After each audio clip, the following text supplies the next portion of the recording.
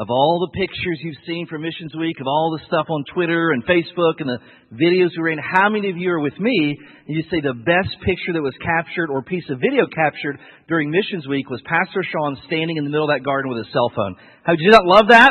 Like that was a gift from God. Amen? What a great, whoever caught that, God's favor's on you. I just want to share that. So, well, it has been a great week, Engage Missions Week. We've been challenged, and we've said this. We don't want just a traditional missions conference where you just come in and hear people speak about missions. We want you to be on mission this week. And so we've had lots of opportunities throughout the week, partnerships, building relationships, serving people, meeting needs, so that we can in the future share Christ with these new relationships. And so it has been a great time. Last week, Pastor Sal Saberna was with us and did an outstanding job. And then this morning, we have a great privilege of hosting Dr. Emir Caner with us this week. And so Dr. Caner's been a pastor, an apologist. He's debated. He's worked in higher education. He's now the president of Truett McConnell College in Georgia. And he's also written literally dozens of books. And Dr. Caner was with us about 8 years ago at one of the GIC celebrations. Some of you were around when the church did some of those. And so when we sat down as a staff and last year and began to plan out our missions week, I said, hey, who are some speakers in the past that you would love to have back and who just did a great job, had a heart for the Lord and for the cause and for missions? And one name came to the top. It was Dr. Emir Caner. And so, Liberty Heights Church, would you make welcome this morning Dr. Emir Caner?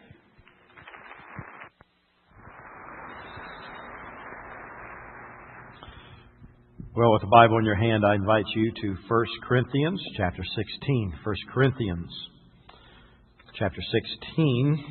In many ways, I am home. I'm Ohio born and bred and graduated from Gahanna Lincoln High School up in the Columbus area. Much of my heart is in Ohio, but God has chosen to move this Yankee south. And it's been a fascinating ride as we've done so. I want to encourage you because, 8 years ago, I was here. Things have changed just a little bit. At the time, I was in Texas at Southwestern Seminary. I'm now in North Georgia in the mountains of the Appalachian Mountains. Back 8 years ago, I had hair. I had a lot of hair. Didn't have all my hair. It was thinning, and by the time I went to Georgia, it was anorexic. It was out there, and I was standing in the mirror, just ready. I had a shave in my hand, a razor in my hand, and I didn't have it for my head.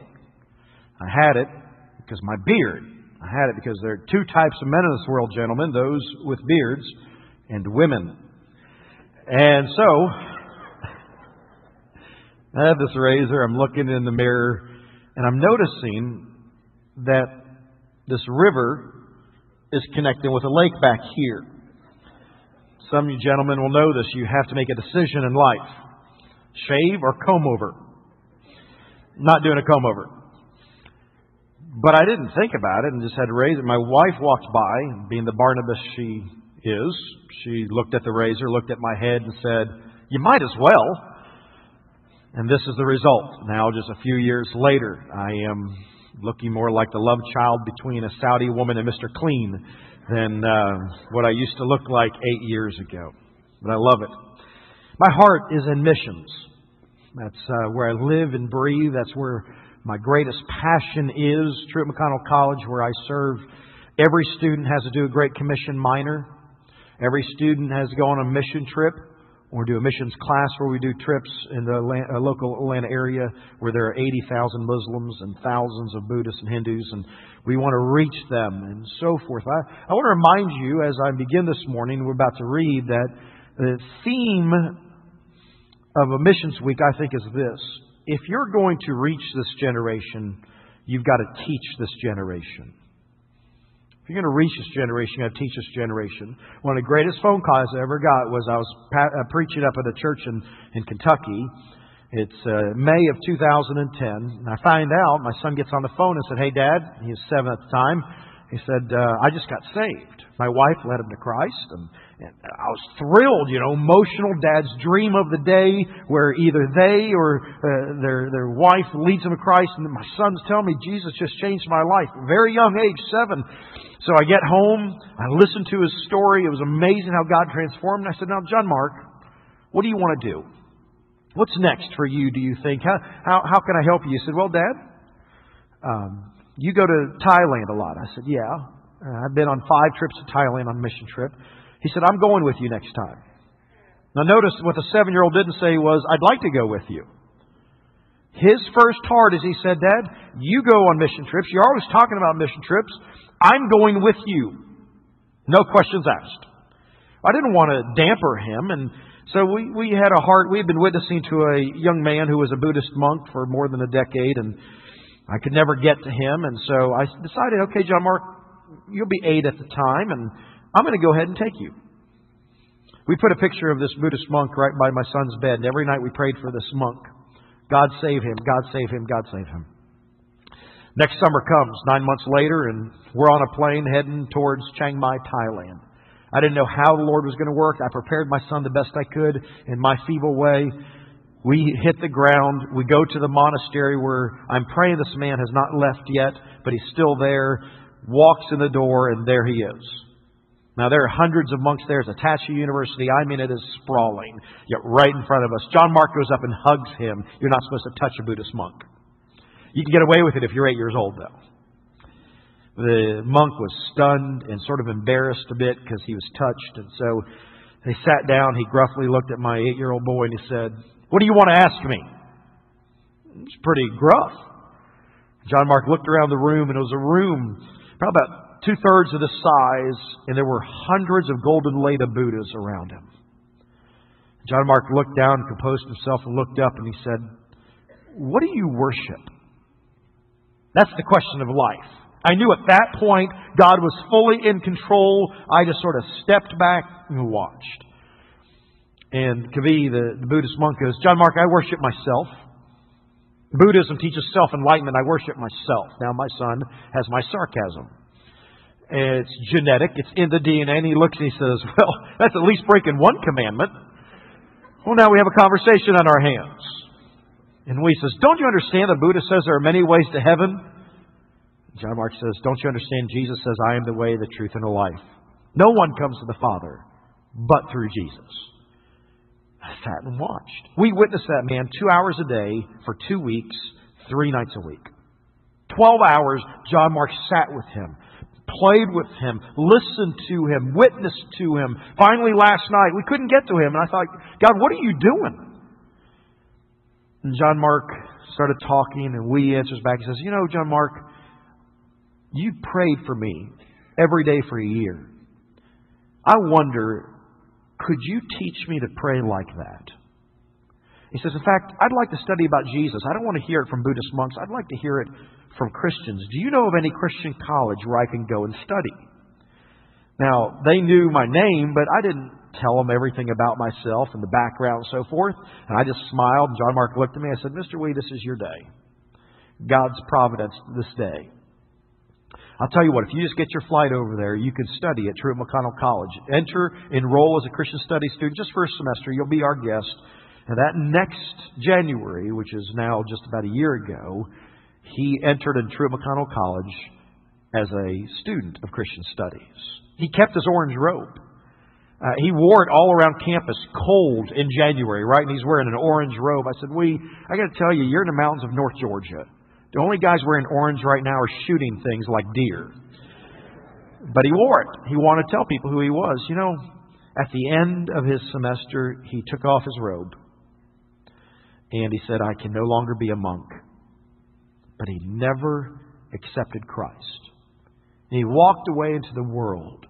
And do you know, our kids, he literally became sort of like an older brother. So every Sunday, our kids will still come to the altar at our home church, and they'll still pray for him, and they won't give up on him, because they know as long as there's breath in the body, there's hope for the soul. There's an old joke in missions. There are those who have passports and those who are backslidden. That you could go, whether go is right here in our community or whether here means across the world, but we're all called to go to all of those places. Short-term, long-term, however that goes. But what's going to stop you from going on mission and ministry to serve others? What's going to stop you from reaching out in service, speaking out in faith? What will stop you more than anything is the weariness of the world. The key, I think, to raising up a generation that will follow and surrender. Remember, a generation defined meaning whether you're 8 or 80. This generation's got to raise up, but it will not raise up until we are refreshed. Until we come to a place where God has so worked and moved in our lives that we cannot but get out these doors and go. Whether it's the neighbor that's never heard Jesus, it's right beside you, and you never shared Christ. Or whether it's across the world and God says, I want you to go to Guatemala. I want you to go to Boston. I want you to go to Detroit. I want you to go. That won't happen in my life, and that won't happen in your life till the word refreshed happens. That's where we find ourselves today in 1 Corinthians chapter 16. Verses 13 and following. So read with me. 1 Corinthians 16, verses 13 and following says, Watch. Stand fast in the faith. Be brave. Be strong. Let all that you do be done with love. I urge you, brethren, you know the household of Stephanas, that is the first fruits of Achaia, and that they have devoted themselves to the ministry of the saints. That you also submit to such and to everyone who works and labors with us. I'm glad about the coming of Stephanas, Fortunatus, and Achaicus, for what was lacking on your part, they supplied. And he finishes up this book, and here's what he says. For they refreshed my spirit and yours. Therefore, acknowledge such men. Refreshment isn't something that's uncommon in the New Testament. In fact, every one of us here who has tasted of the Lord Jesus Christ and been saved knows refreshment. It's how Jesus calls us. Matthew chapter 11, here's how He says it. Come unto me, all you who are weary, tired, heavy laden, burdened, and I will give you rest. It's the same word. I will give you refreshment. And then our end goal for life is to take that refreshment He has given us and try to find others who do not have it. That's what missions, that's what ministry is. That's everything from working at a homeless shelter and feeding them to going on a mission trip and knocking door to door. Everything in between. It is a lifestyle of speaking and living Christ. It is a consistent, dynamic, powerful way that satisfies the soul, and nothing else will satisfy it. Other things can satisfy you, but only the Great Commission is great enough to satisfy the soul in such a way. Refreshment is what the Corinthian church needed. These people were worn down. If you look at the difference between 1 Corinthians and 2 Corinthians, you'll see it. 1 Corinthians, they're worn out. For all sorts of myriad of reasons, they're no longer refreshed. And you could take just basically a bird's eye view, a microcosm of each chapter, and you'll see them as they were worn out. In chapters 1 and 2 of 1 Corinthians, these are selfish people at this point. They're fighting with each other. I'm Paul, I'm Apollos, and they've got a selfishness to them. Chapters 3 and 4, they have a mind of the world, no longer the mind of Christ. And because of those two things, selfishness and worldliness, they're no longer refreshed. They're in the world, they're of the world, and they're literally seemingly defeated. And you can see the defeat, because after that, they flesh it out. Chapter 5, they fall into immorality. Chapter 6, they start suing each other. Chapter 7, they start divorcing each other. Chapters 8 and 9, their minds have become so desensitized they don't even care. Chapter 10, some of them fall into idolatry. Chapter 11, they flippantly take the Lord's Supper as if it can just be taken that way. Chapters 12 through 14, they take these spiritual gifts that God has given each of them and they paganize it. They make it look like the world.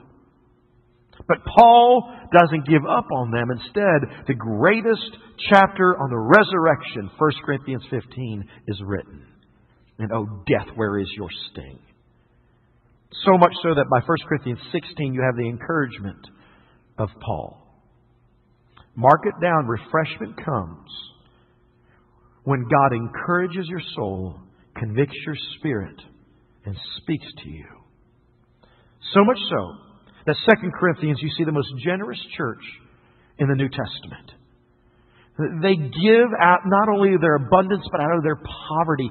These same people that seem to have lost their way had gained such momentum because their burden had become released and refreshment had come. So I just want to walk you through what Paul says are the 3 steps to finding refreshment. First one, found in verse 13, if you look with me in your scripture again. First step to refreshment is to be vigilant, resolute. First step to refreshment is when he says, watch, stand fast in the faith. Simply put, watch is defensive. Stand fast is offensive. Watch is about principle. Stand fast is about passion. Watch means that before you can ever do something for the Lord, your mind, your heart, your soul have to be guarded. Paul said, hold on a second. Let's step away for just a second, church. Step back and make sure. Are you guarded? Are you watching? Make sure your heart's guarded. Make sure your head's guarded.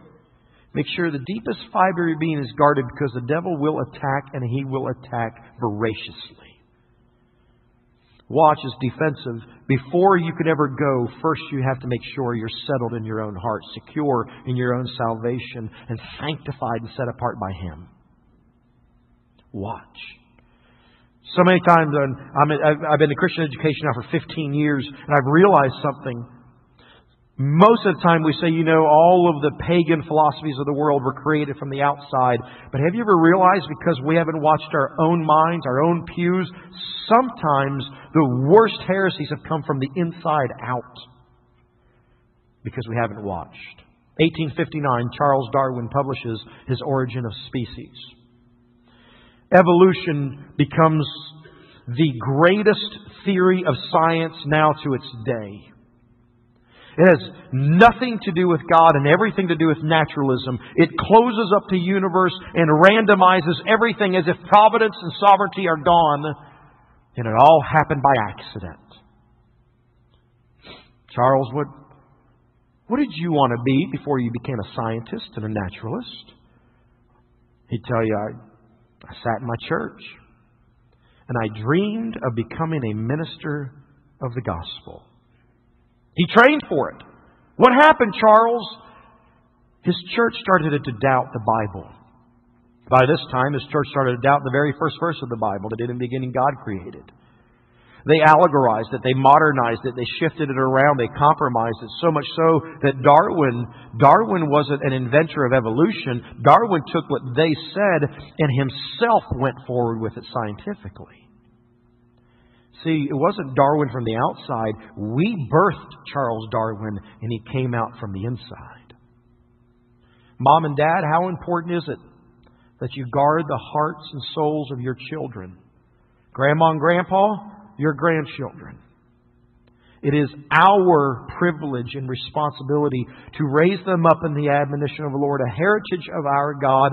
And if we don't be surprised when they become prey to this world. Watch. Vigilance. But not only that, stand fast in the faith. If watch is defensive, stand fast is offensive. If watch is about something we have to guard our own hearts, stand fast means it's not only about principle, it's about passion. Listen, if your faith is not a passionate faith, it is not truly a biblical faith. We are not called to be stoics that literally become emotionless creatures when we get saved. God saved us heart, mind, and soul. Passion. Any relationship, and most definitely the relationship with our Lord Jesus Christ, demands passion for Him. If you don't have passion, your faith will not last. He will keep you. He will sustain you. But your faith will be dreary. Passion. You don't believe me? Any relationship requires it. I've been married almost 14 years.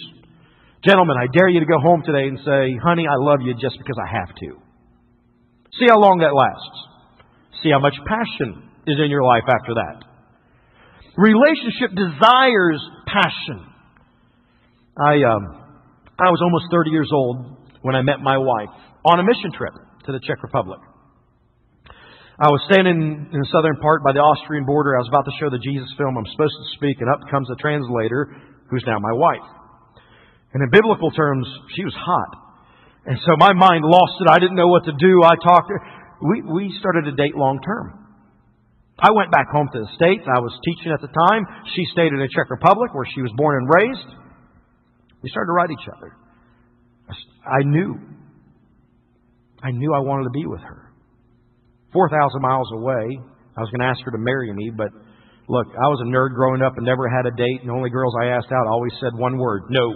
So I was going to spend a $1,000 ticket on a no. I'd done that before in high school, and I didn't have to pay any money for that. So I want to know, would she marry me? So I did it, ladies, the most romantic way that every girl dreams of, by internet. Yeah, and I did it formally over there. But I wanted to know, would she consider it? So I asked her one night, we were speaking via instant messenger, for some of those who are older and remember these things. I said, would you ever consider marrying me? She was serious at the time. She goes, I need to talk to the Lord about this and open up His Word. I'll be back to you. Click. She went off the internet. Lord, there are a lot of Bible passages. Some of them don't help me right now.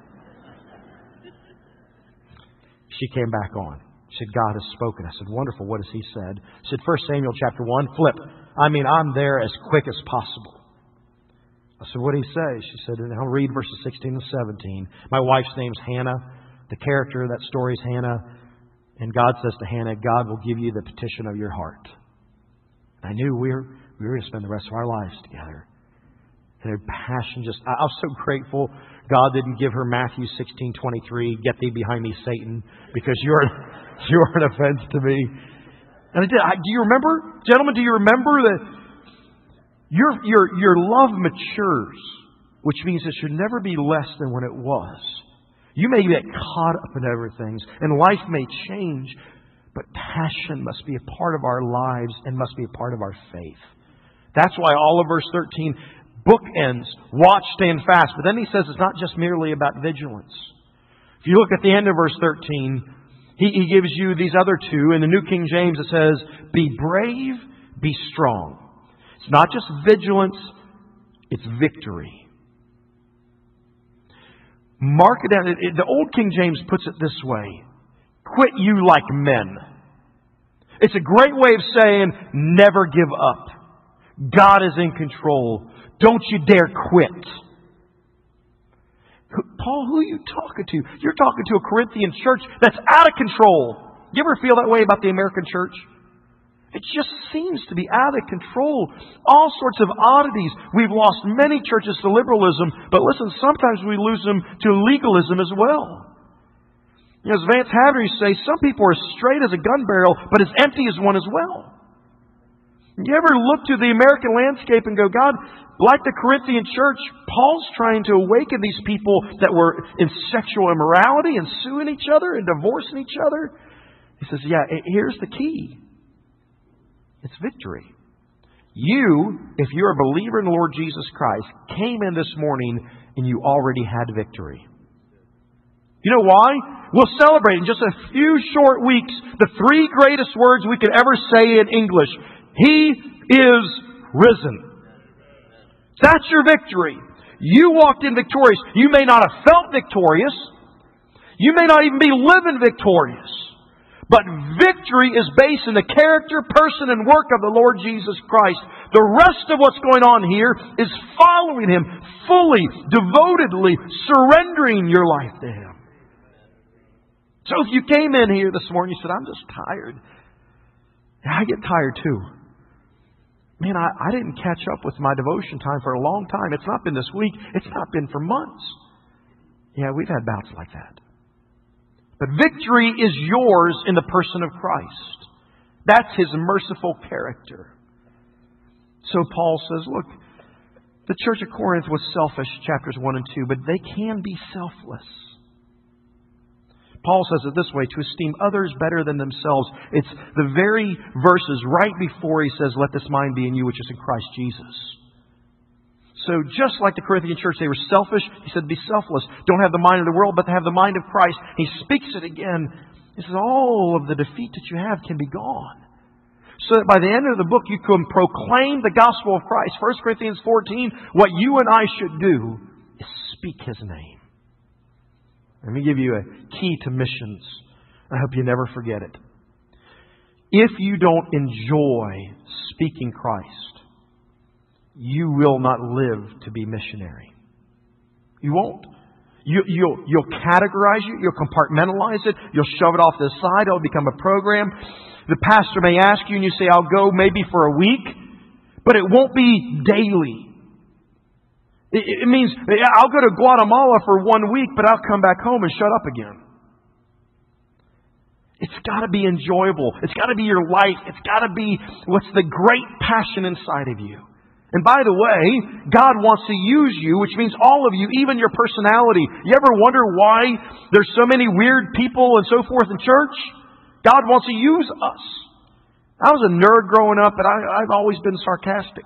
And I had to get comfortable using my sarcasm. When I'm in Thailand, I get to go to Buddhist temples, love doing it, go to mosques where I came from, out of Islam. And I went into a mosque, and there was a man waiting there. He was the imam. He was a spiritual guy. He was one of the few people there that day.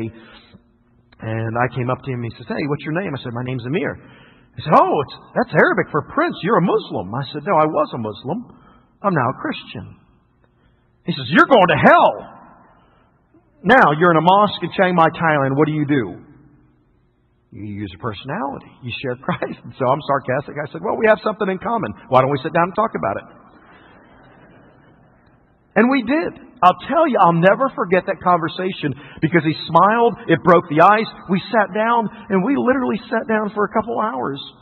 And I just told him, let me tell you how much Jesus loves you. I can't leave.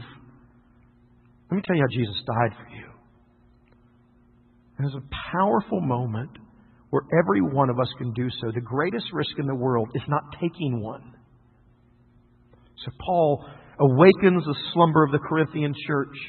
He says, vigilance, victory, but then he finishes up and he says, listen, in the end, verse 14 is the bookend of the entire Corinthian church. Let all that you do be done with love.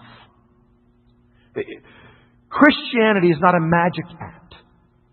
It's the simplicity of the gospel. God loves you, died for you, wishes to save you. It is what makes us unique against every other religion in the world. My religion coming out of Islam, here's what it says. Allah loves those who do righteous deeds. But then it says Allah hates sinners. Look at our scripture. God compels His love towards us. That while we were yet sinners, while I was a stain of sin, Christ died for me. And if you think you're seeking Him, you have to realize He's first seeking you. The beauty of the gospel, 1 John 4:4, is not that I loved Him first, but He first loved us and gave Himself to be a propitiation of sin. So while I'm wallowing in sin, what I did know is 2,000 years earlier, He already died to seek and save that which is lost. Love.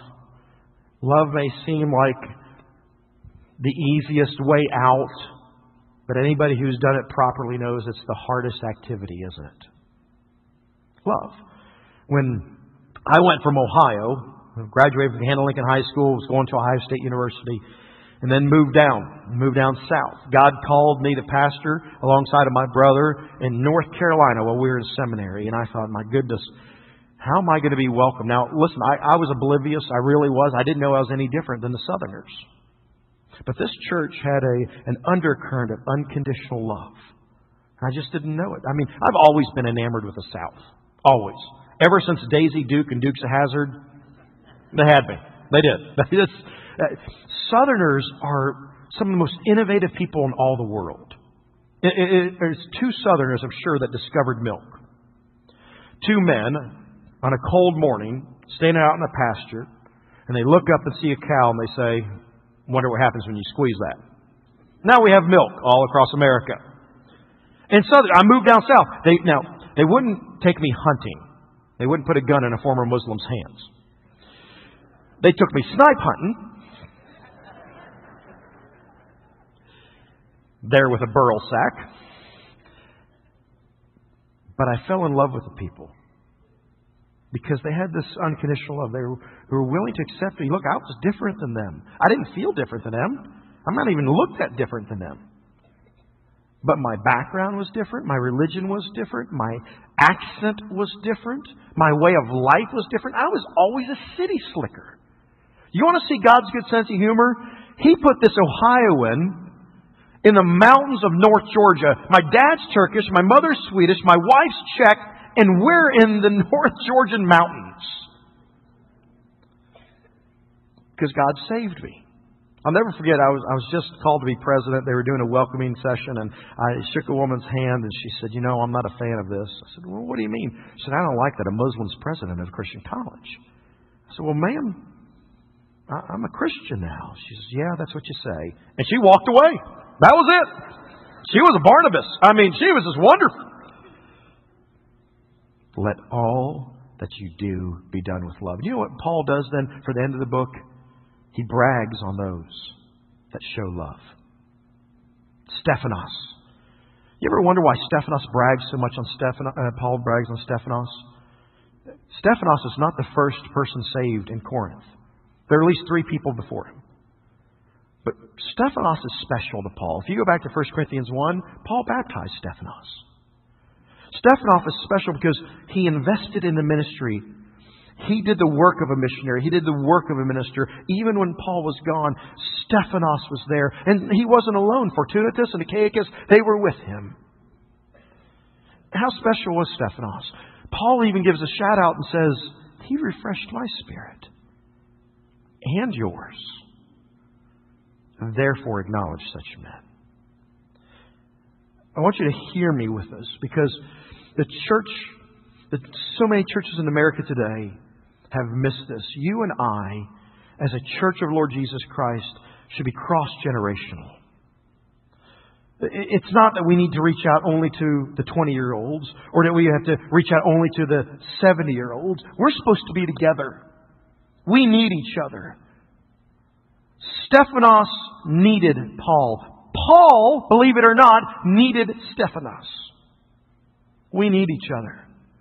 Youth, you need the 50, 60, 70, 80-year-olds. Older generation, seasoned as you are, they need your wisdom. They need you to invest in them, love on them, to be with them, not to be pushed to the side and not to push them to the side. We need to be together.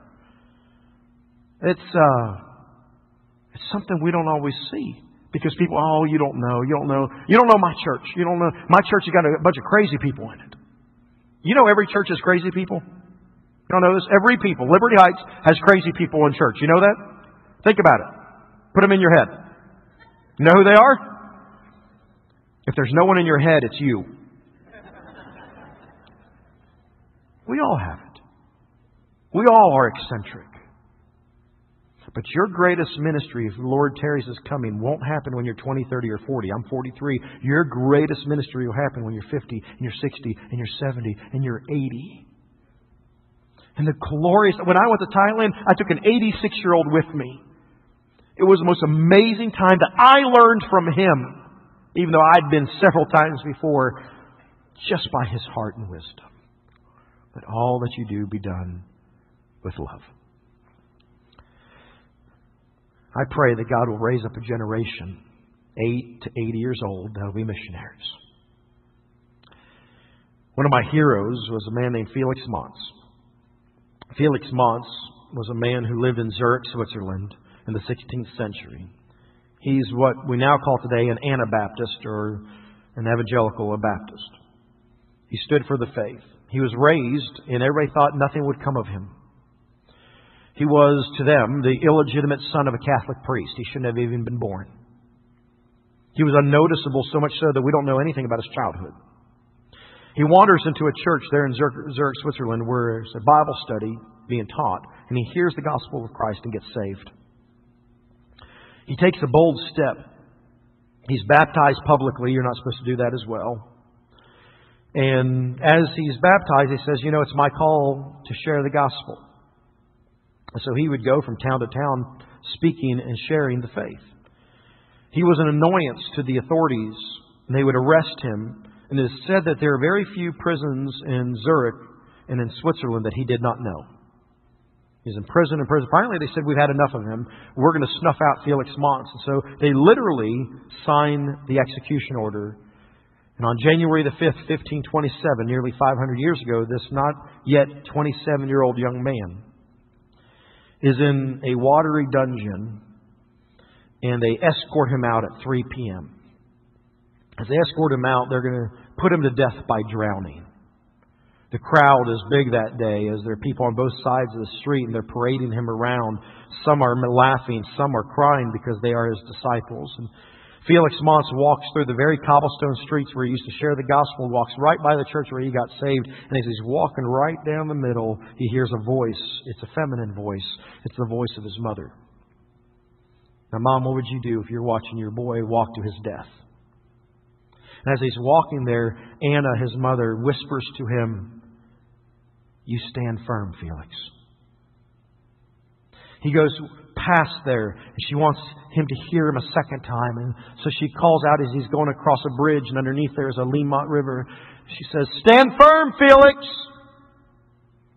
He crosses over the bridge and to the left where there's a plaque honoring the memory of Felix today. They hoist him into a boat, tie his hands behind his back, and as he's about to be plunged into the water, he hears his mother one last time go, "Stand firm, Felix!" He's plunged into the water. He's drowned. He's buried in a common burial. And the world hoped that they'd never hear his name again. Yet almost 500 years later, in a place they had not been in Ohio, his name is mentioned.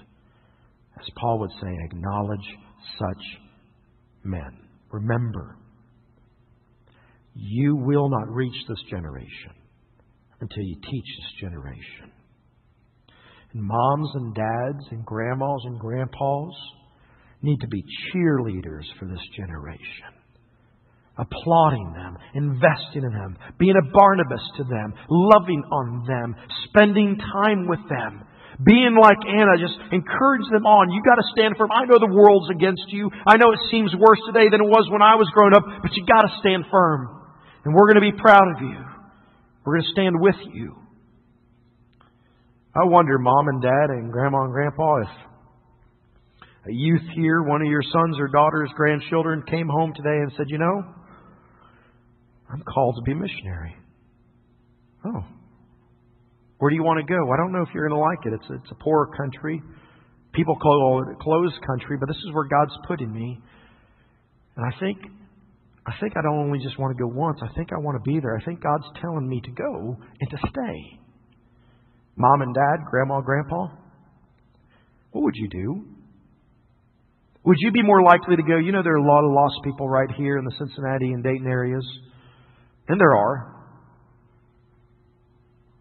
Or would you more likely be put your arm around them and say, wherever God's called you, that's where I want you to be.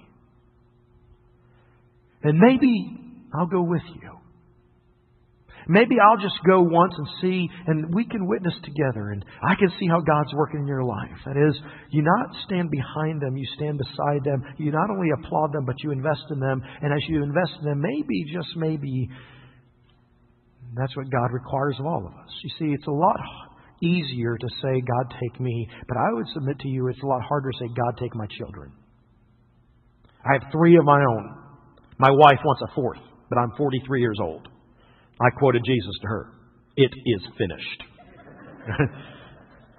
But of my children, whatever God wants of them. Whatever God wants. If they say, "Mom, Dad, I want to go to a mission trip and it's overseas. It's 10 days. And what are you going to say?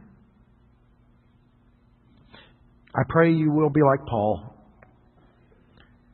And you'll invest in the younger generation that the world may know Christ. Let's pray together.